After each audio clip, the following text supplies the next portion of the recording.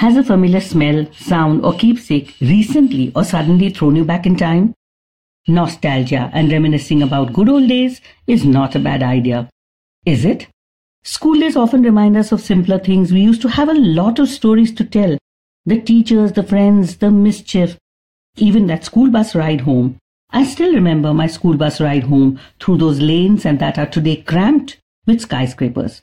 The roads have changed so much that I can't find that little shop I used to jump off the school bus to pick up sweets, while the bus, it reversed back up that slope to the main road. That smell of fragrance drifting in with a waft of air, that champa flower on the tree, that reminds me of Mom.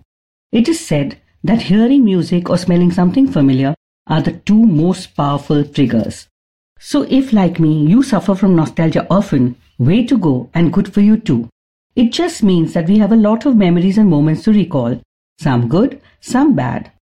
The sad ones, well, that's okay too. Just so long as you don't allow yourself to think that things were better in the past. It's absolutely fine. For better or worse, the past is the past, and let it remain so. Living in the past? Well, definitely no.